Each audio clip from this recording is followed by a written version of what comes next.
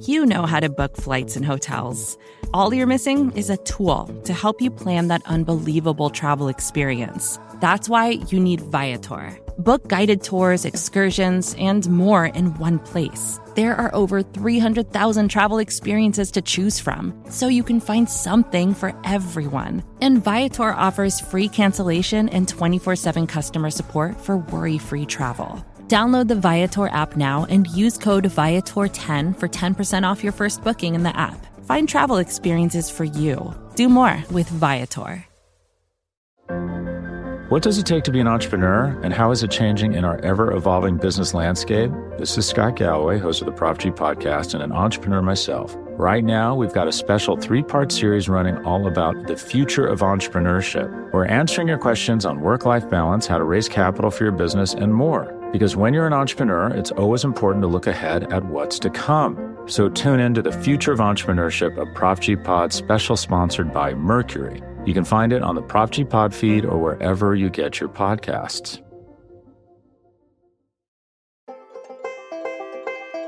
Hey folks, it's Heather. Joanna and I are taking this week off to prepare for a 3-part series on free speech, censorship, and so-called cancel culture that will begin next Tuesday. We're featuring instead an episode of The Weeds, another Vox Media Podcast Network show that isn't afraid to dig into the details on the policy that shapes our lives. Hosts Dara Lind and Dylan Matthews often explore the roots of our current political issues, from healthcare to immigration to housing. This installment originally aired in January, and in it, host and senior Vox correspondent Dylan Matthews talks with historian John Barry, who wrote an authoritative account of the 1918 flu pandemic, the Great Influenza, the story of the deadliest pandemic. We hope you'll learn something new about citizenship, public health, and resilience from the fabulous team over at The Weeds. Definitely timely. We'll see you next week.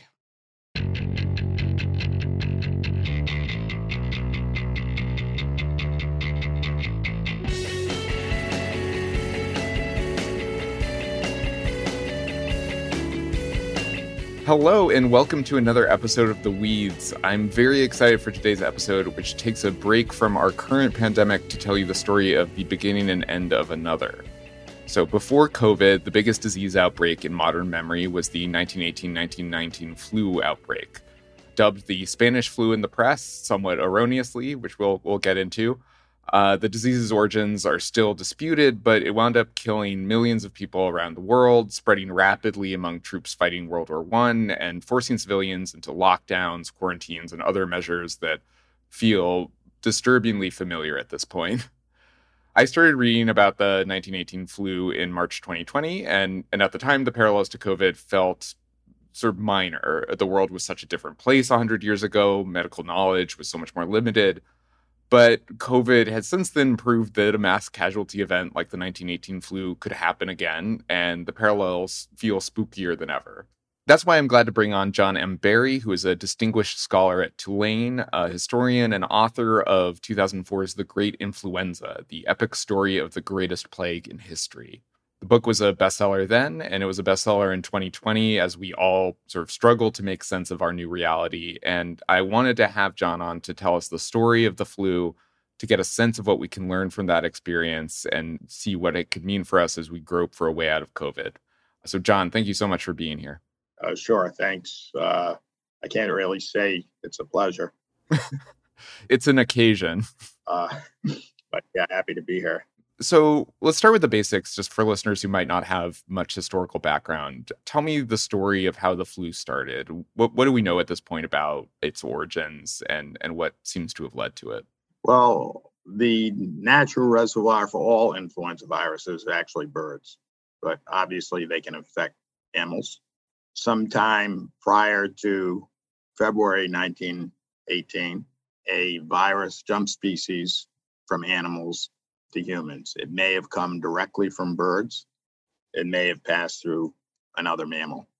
The influenza virus has 8 segments that carry genetic information. 7 of the 1918 virus came directly from birds. The 8th, again, may or may not have passed through another mammal. It came in waves, variants emerged. The main point is it killed tens of millions, probably the best estimate first voiced by a Nobel laureate, Macfarlane Burnet, and pretty much confirmed by more recently by most epidemiological studies. It's killed at least 50 million people, possibly 100 million people. And that was in a world with a much smaller population. If you adjust for population, it'd be the equivalent of 225 to 450 million people today. So thank God, as bad as COVID is, we're not facing that. I had one sort of small terminological question. I've often heard this referred to as the Spanish flu, and then pushback that's a misnomer. What's the story there, and sort of what is your preferred term for talking about it? Well, I mean, it is known as the Spanish flu, but it did not start in Spain. There are several theories as to where it did begin, but we do know it didn't start in Spain. It picked up the name because Spain was not at war. And in the spring, when the first wave struck, the Spanish press wrote about it. All the warring countries controlled their press, didn't want any bad news in there. And because the Spanish media was writing about it anyway, it became known as the Spanish flu. So at this point in time, 1918, we didn't have modern antibiotics, let alone modern antivirals. What did we have? What kind of countermeasures existed to handle a pandemic like this? Well, there really wasn't much except supportive care. And even oxygen was not widely used in 1918. There were maybe some very advanced areas where it was used, but it's certainly not generally. So about the only tool that they did have was what came to be known in the pandemic planning process, response planning, as non-pharmaceutical interventions. What do you do when you don't have any drugs? And those, of course, were pretty much the same things that were applied this time around. Closing orders, banning public meetings, and in some cases masks, things like that. And that was about it. And what do we know about the effectiveness of measures like that against the flu?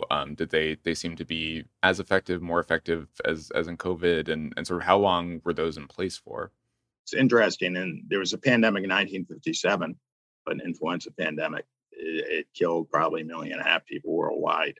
And as that was reaching the United States, state public health officers met and decided not to try to use any NPIs like school closings because they didn't think it would do any good. But actually, by studying 1918 and comparing cities that did and did not use various things, there's pretty good evidence that those NPIs did have impact and did cut down morbidity and mortality. So in the Bush administration, which got very, very serious about responding to a pandemic, and I participated in the early conceptualizing of the response, they decided to go with NPIs. Actually, I think they've been much more effective this time around than they were in 1918. And countries that have been pretty rigorous in applying them found better success, I think, than any of the advocates of NPIs ever imagined would be possible. The real problem, of course, is sustaining them, and obviously everywhere in the world, people are pretty tired of it. What were the politics around NPI restrictions, masking, lockdowns, quarantine? What were the politics like in 1918, 1919? Were there sort of similar to now big, like, open everything up movements, big movements against masks? Walk me through sort of the societal response to these. Although it was very different for a lot of reasons. First, there was no partisan politics whatsoever. We were at war. And there was more effort made in 1918. And actually, of course, we entered the war in 1917 to create what one person in the Wilson administration called one white hot mass of patriotism. And nobody was going to stand in front of that surge of patriotism. So there was no partisanship. Also, the disease was much, much more lethal than COVID. And it hit, instead of killing the elderly, well over 90%, probably over 95% of the excess mortality was people under 65 years old. The most vulnerable were actually children under the age of 10. Then there was another peak of mortality at age 28. and people could die very, very rapidly in less than 24 hours after the first symptoms. So there was much more willingness, in fact, essentially total willingness, to accept these measures, because you see your neighbor die sometimes with horrific symptoms in a day or 2 or 3 days, and you're going to pay attention to these things. There was a lot of attention in the media in the past year to some resistance to masking ordinances. That I think that was vastly overblown. What happened was in San Francisco in particular, they had instituted a masking ordinance and other restrictions. The pandemic waned. They lifted them. People basically felt suddenly free. The pandemic came back. They reimposed the masking ordinance. Then you got some resistance. But the first time around, there was essentially zero, not only in San Francisco, but pretty much in any city where these things were done. The only significant pushback came probably either from people with very direct self-interest, like saloon owners, and there were a lot of cities that were run by political machines. You know, Tammany Hall had just come back into power in New York City. They defeated the reformers that had pushed them out. Philadelphia had an extraordinarily corrupt political machine, and there were others elsewhere in the country. So saloon owners and theater owners and so forth. Other than that, maybe churches in a lot of cities where services were banned, church leaders would say that God would never allow someone to possibly get sick who attended a church service. But there was, I think, very wide acceptance. In fact, in some cities, you had patrols, vigilante patrols, enforcing various restrictions to make sure that everyone complied. Quite the reverse of what we're having today. Instead of having people going with guns to the Michigan State Capitol and say, liberate Michigan, you had people, vigilante groups, as I say, walking the streets, making sure that people complied. Well, and the age differential seems incredibly important also for the politics around schools. What was sort of the response to the schooling system? Were there just sort of mass closures and people who weren't? But most cities closed schools. Yeah. One of the biggest differences between 1918 and today, and it's really quite important, is the duration.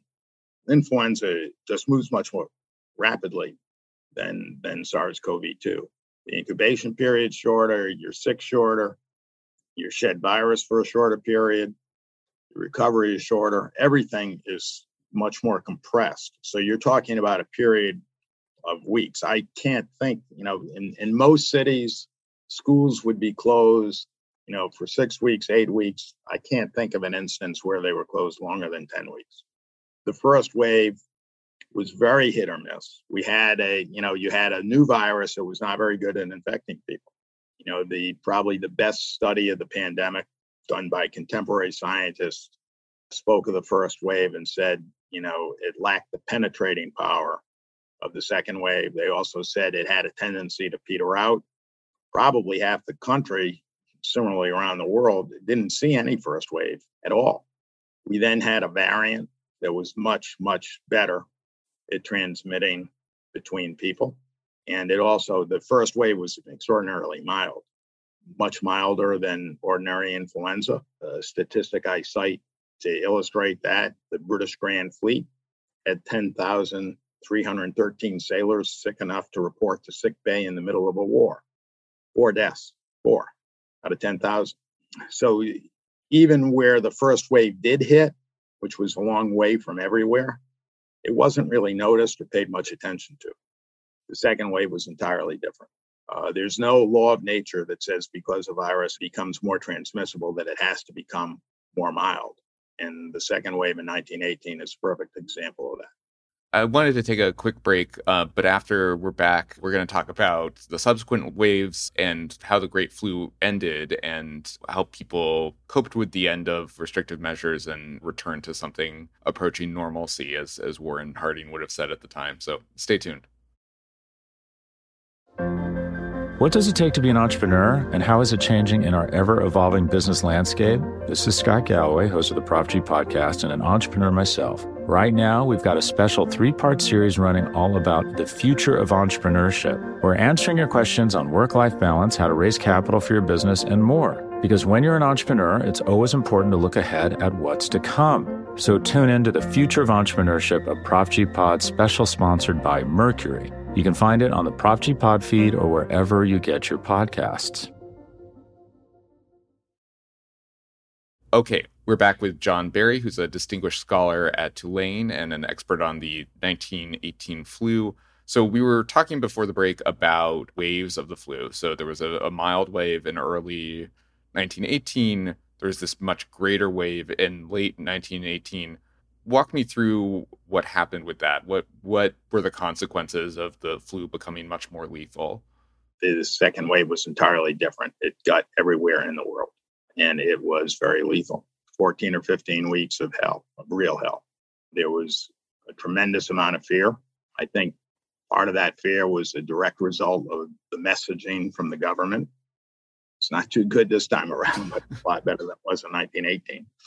Because we were at war, there was this idea that any negative news would hurt morale and hurt the war effort. So the government was saying things like, this is ordinary influenza by another name. They were saying things like, you have nothing to worry about if proper precautions are taken. The press echoed that, given the patriotic fervor of the war. Plus, there was actually a law that threatened 20 years in prison if you said anything that criticized the government. And early in the pandemic, one Wisconsin newspaper started to print the truth, and the Army actually began prosecution against that. Although as the pandemic proceeded, they dropped it. But you were seeing, for example, in Little Rock, outside Little Rock, there's an Army base where thousands of troops are in the hospital. A doctor is writing, we see nothing but death and destruction. Whereas the Little Rock newspaper, practically on the same day, has headlines saying same old fever and same old chills and the grip or something, just totally dismissive. But nobody believed it. They were being lied to. But the medium is the message, and the medium was everyday life. You see, your spouse, your neighbor, your kid, desperately ill, in many cases dying. You know perfectly well this is not ordinary influenza by another name. Today, we sort of have two different belief systems. We have those who believe the scientists, and we have people just as fervent, I think are basically idiots, who believe something entirely different, including I've got an email saying that I was evil and that I was a sellout to the global elite, that Bill Gates and the global elite are trying to depopulate the world with the vaccine. I mean, come on. At least they could have said I was a member of the global elite as opposed to sell out to the global elite. Really quite insulting. But anyway. It's a cruel demotion. Yeah. So now we have two different belief systems. In 1918, all you knew was you were being lied to, and you had nothing to believe in. And that is an even more frightening situation because you have nothing to cling to at all. You're pretty much at sea. I think essentially society is based on trust. And when trust disintegrates, society isn't going to be that far behind. And that actually began to happen in the worst hit places in 1918. You actually see reports, not only in big cities, but in rural communities where you think that family and neighbors and so forth are everything, of people starving to death because there was too much fear that nobody would actually bring them food. You had a very sober, serious scientist who before the war was dean of the University of Michigan Medical School, and during the war was head of the Army's Division of Communicable Diseases, who said, if this continues, this rate of acceleration continues for a few more weeks, civilization could easily disappear from the face of the earth. Now, thankfully, we're not facing anything like that now. We're having plenty of problems, but we're not having that problem. Definitely. The one area in which we are actually being harder hit than in 1918 is economically. I spoke a moment ago about speed and duration and so forth. The first wave wasn't noticed. The second wave was brief. There was a third wave, which began in March 1919. And it was dangerous, but it wasn't, and by any standard except the second wave, was very deadly, much worse than COVID today. But it was still less deadly than the second wave. And it was not as widespread as the second wave. And again, it occurred in a compressed period. Were there any countries that sort of through policy had dramatically different experiences from the rest of the world? Were there kind of places that you could hold up as an exemplar and say, like, in retrospect, we all should have handled the flu this way, the way that, I don't know, Belgium did, just to name a random country? Not that I know of, no. Again, they were hit by surprise. The whole thing is happening so quickly, a total of weeks, and you don't have a lot of time to respond to it. Most places did use various measures, not everywhere, but fear was extant as well. So fear was emptying the streets. Even if no authorities had ordered places closed, you would still see fear keeping people out of the streets. Like the very early days of COVID, when you looked at these shots of, major cities with nobody moving, very eerie. You had situations like that in 1918. In the United States, the closest would probably be St. Louis, because if you model NPIs and what impact they may have on spread of the disease, St. Louis fits almost exactly to model. A guy, Marty Cetrone at the CDC, used to carry around a slide that compared the model with what actually happened in St. Louis. And whether it was a coincidence or not, they seem to fit perfectly. Well done, St. Louis. Philadelphia would be an example of a city that did the worst, among the worst at any rate. But there were also cities that didn't do anything, nothing, and had sort of an okay response. That would be New York City. Didn't do anything. I'd said earlier, Tammany Hall had just retaken the city. They had probably certainly the best public health agency in the country and maybe in the world. But when Tammany took over, they put a doctor in charge, but he wouldn't do what Tammany wanted. And they got rid of him, and they put a homeopath in charge who was a loyal Tammany Hall political type. And they didn't close any saloons. They didn't close any theaters. But New York actually had a relatively mild experience on a per capita basis. They still had 33,000 deaths. So it wasn't as clear cut as you might think. But it does seem definitive that NPIs did help. And again, this time around, we know for certainty they've been extraordinarily effective when they've been employed rigorously. And so we hear a lot about long COVID and sort of potential years, decades in the future, chronic illnesses linked to being infected. Was there sort of a long, great flu? Do we know anything about sort of long-term prospects for people who were infected and survived? Yes, we know a lot about that, and it was exactly the same phenomenon. I mean, one of the other similarities between 1918 and today, that virus affected every organ, quite literally from the testes to the brain. You could see changes in autopsy, and they report virtually every kidney, virtually every liver. That's almost certainly because the immune system was doing the damage and overreacting and trying to protect the body, both in 1918 and today. You also had the equivalent of what we're calling long COVID. Quite clearly, that was the case.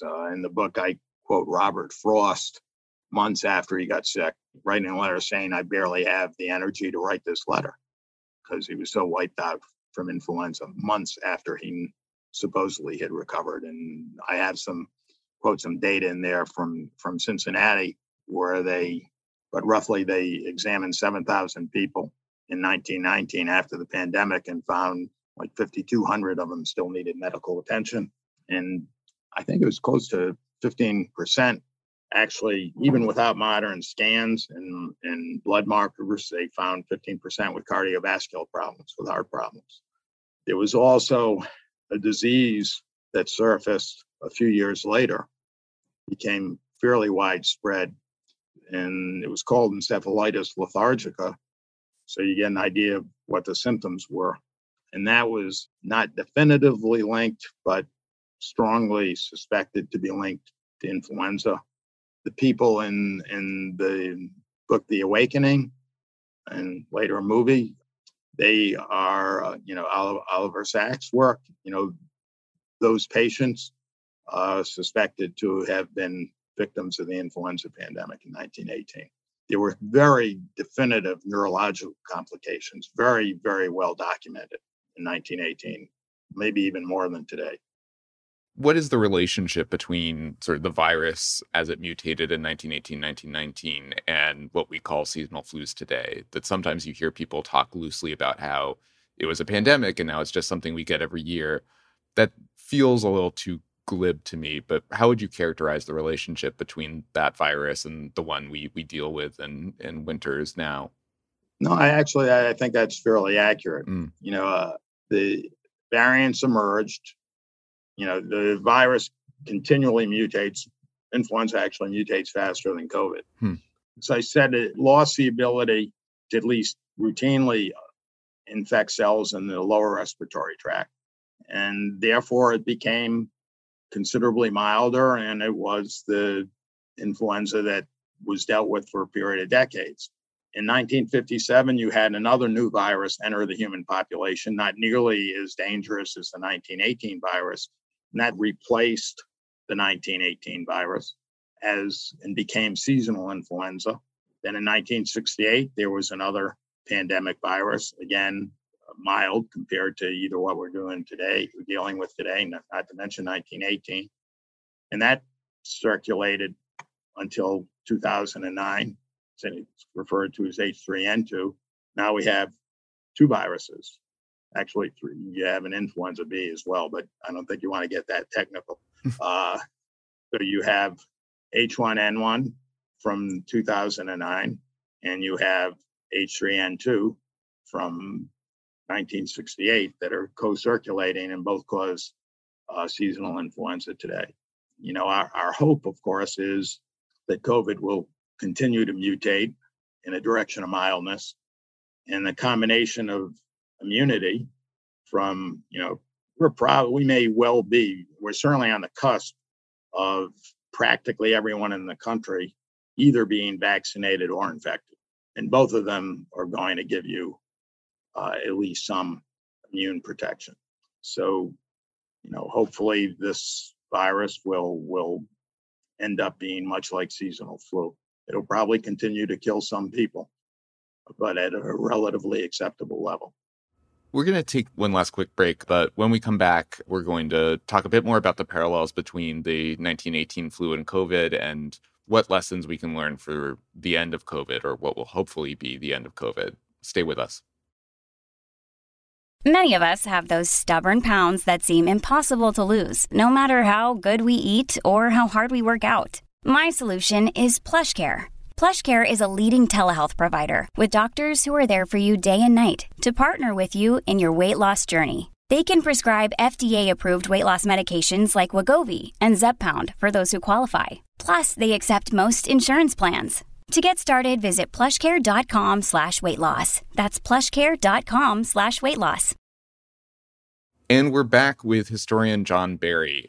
So we've talked about this in a variety of ways throughout this conversation, but I think just sort of a big dumb question a lot of people have now is, when is this over? When do we stop closing schools? When can you go on an airplane without a mask? When can I go to parties inside? And obviously there's some people who've decided the answer is right now and are doing all those things. But I'm curious, as someone who studied 1918 in depth and the importance of non-pharmaceutical interventions then in depth, sort of how has that shaped your thinking about how to act in COVID? Has it made you sort of more risk averse, more risk tolerant? Well, you've got to make those decisions yourself. Mm-hmm. I won't eat right now. I won't eat inside a restaurant. Fortunately, I'm in New Orleans, so It's not that cold. I actually do go to the gym. Mike Osterholm, I'm sure you've seen on TV and comment, he's a good friend of mine. He tells me I'm crazy to do that. But I actually, wear an N95 mask when I'm there, and I'm not there very long. I only do a single exercise right next to the window that I can't do at home. So, that's a risk that I take personally. It might not be the wisest thing to do, although I try to compensate. But first, in terms of it becoming endemic, it is endemic. I think from the day this virus surfaced, anybody who knew anything about virology and immunity and so forth recognized that this virus was never, ever going to go away. Number one, it was too transmissible. Number two, it has animal reservoirs, like the 1918 virus, which infected pretty much every known mammal. They even demonstrated that seals were infected by the 1918 virus. I don't know if whales were, but seals actually were infected, not to mention moose, tigers, cats, dogs, and so forth. We know that this virus can infect other mammals and has done a pretty good job of it. The National Zoo, I know there are some big cats who are quite sick. So this virus is always going to be around forever. If it were to continue to be a serious lethal threat, then probably people would continue. I don't know about closures. Certainly, we're pretty much over that in the United States. Elsewhere in the Western world, there's some places that are more aggressive on that. But I actually think people can deal with everything. I think the most likely they get used to anything, not that they can deal with anything. I think the most likely scenario is that the virus will continue to mutate, and combination of being more adept at infecting the upper respiratory tract and less adept at infecting the lung, combination of that in the virus and immunity in the population, the threat will diminish significantly, and we will go back to a normal pre-pandemic life. I think it's interesting that there was a pandemic in 1889, not nearly as lethal as 1918, but probably worse in 1957 or 1968. It was called the Russian flu, but there is a theory out there that it was actually caused by a coronavirus that today causes the common cold. I'm sort of agnostic on that theory. I think it's plausible, but the evidence isn't compelling. But the hope is that, it'd be great if that's what happened in 1889, and it would be even better if that's what happens in the next few months and future years. It sounds like you're pessimistic about this, but I just wanted to ask explicitly, do you think there's anything we could have done just as a society in 1918, 1919 that would have prevented relatively high occurrence flus from being a annual occurrence thereafter? Was that sort of baked in as soon as you had these animal reservoirs? The virus was the boss and is the boss. China's making an effort to contain it. I do not believe that they will be successful. As we speak, they have 3 cities, probably a total of roughly 20 million people under lockdown. They can't keep doing that. Well, I guess they could. It's a totalitarian state. But even citizens in those have their limits. Yeah. It's really will interfere with the Chinese society over a period of time. Plus, of course, they got the Olympics in a few weeks. And on top of that, they have a very poor vaccine that provides essentially no protection against Omicron. So if China continues to try with the zero COVID stuff, there are going to be extraordinary interruptions. I don't see how it's sustainable there. But again, a totalitarian state can get away with all sorts of things that can't happen in a free society. But they're the only ones in the world that are even trying it anymore. We've mentioned a few, but if you had to pick one lesson from the Great Flu for our handling of COVID going forward, what would it be? Well, it's easy. That's tell the truth. There's no doubt that the United States, hundreds of thousands of people have died who should be alive. because of the politicization. In an earlier segment, I said we sort of, in 1918, nobody believed anything. They didn't know what to believe. Here, we have two different sets of beliefs. The majority that believes in science and vaccines, and a minority, but a pretty significantly sized minority, that won't take the vaccine. That's largely, not entirely, but mostly because of politicization.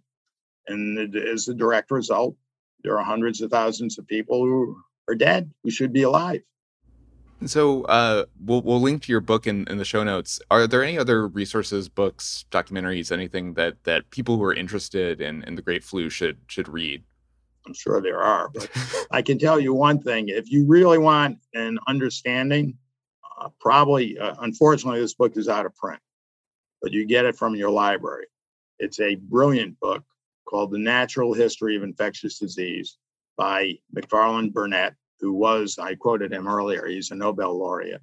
You don't need a scientific background to understand it, but it will give you, a great depth of understanding what we're facing or any infectious disease. It's really a great book. Thank you so much for being here. It's been a pleasure. Same here. Thank you. That is all for us today. Thanks so much again to John Barry. Our producer is Sophie Lalonde. Libby Nelson is our editorial advisor. Amber Hall is the deputy editorial director for Talk Podcasts. And I'm your host, Dylan Matthews. The Weeds is part of the Vox Media Podcast Network.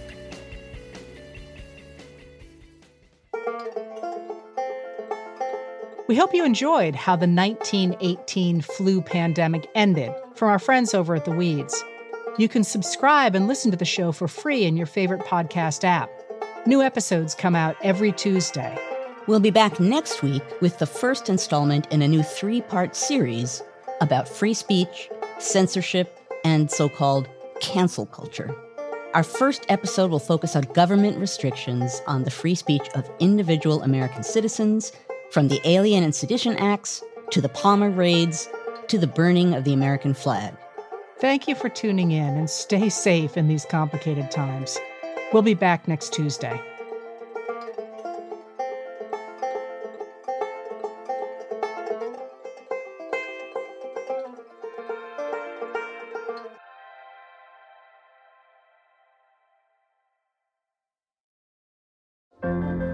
What does it take to be an entrepreneur, and how is it changing in our ever-evolving business landscape? This is Scott Galloway, host of the Prop G podcast and an entrepreneur myself. Right now, we've got a special 3-part series running all about the future of entrepreneurship. We're answering your questions on work-life balance, how to raise capital for your business, and more. Because when you're an entrepreneur, it's always important to look ahead at what's to come. So tune in to the Future of Entrepreneurship, a Prop G Pod special sponsored by Mercury. You can find it on the Prop G Pod feed or wherever you get your podcasts.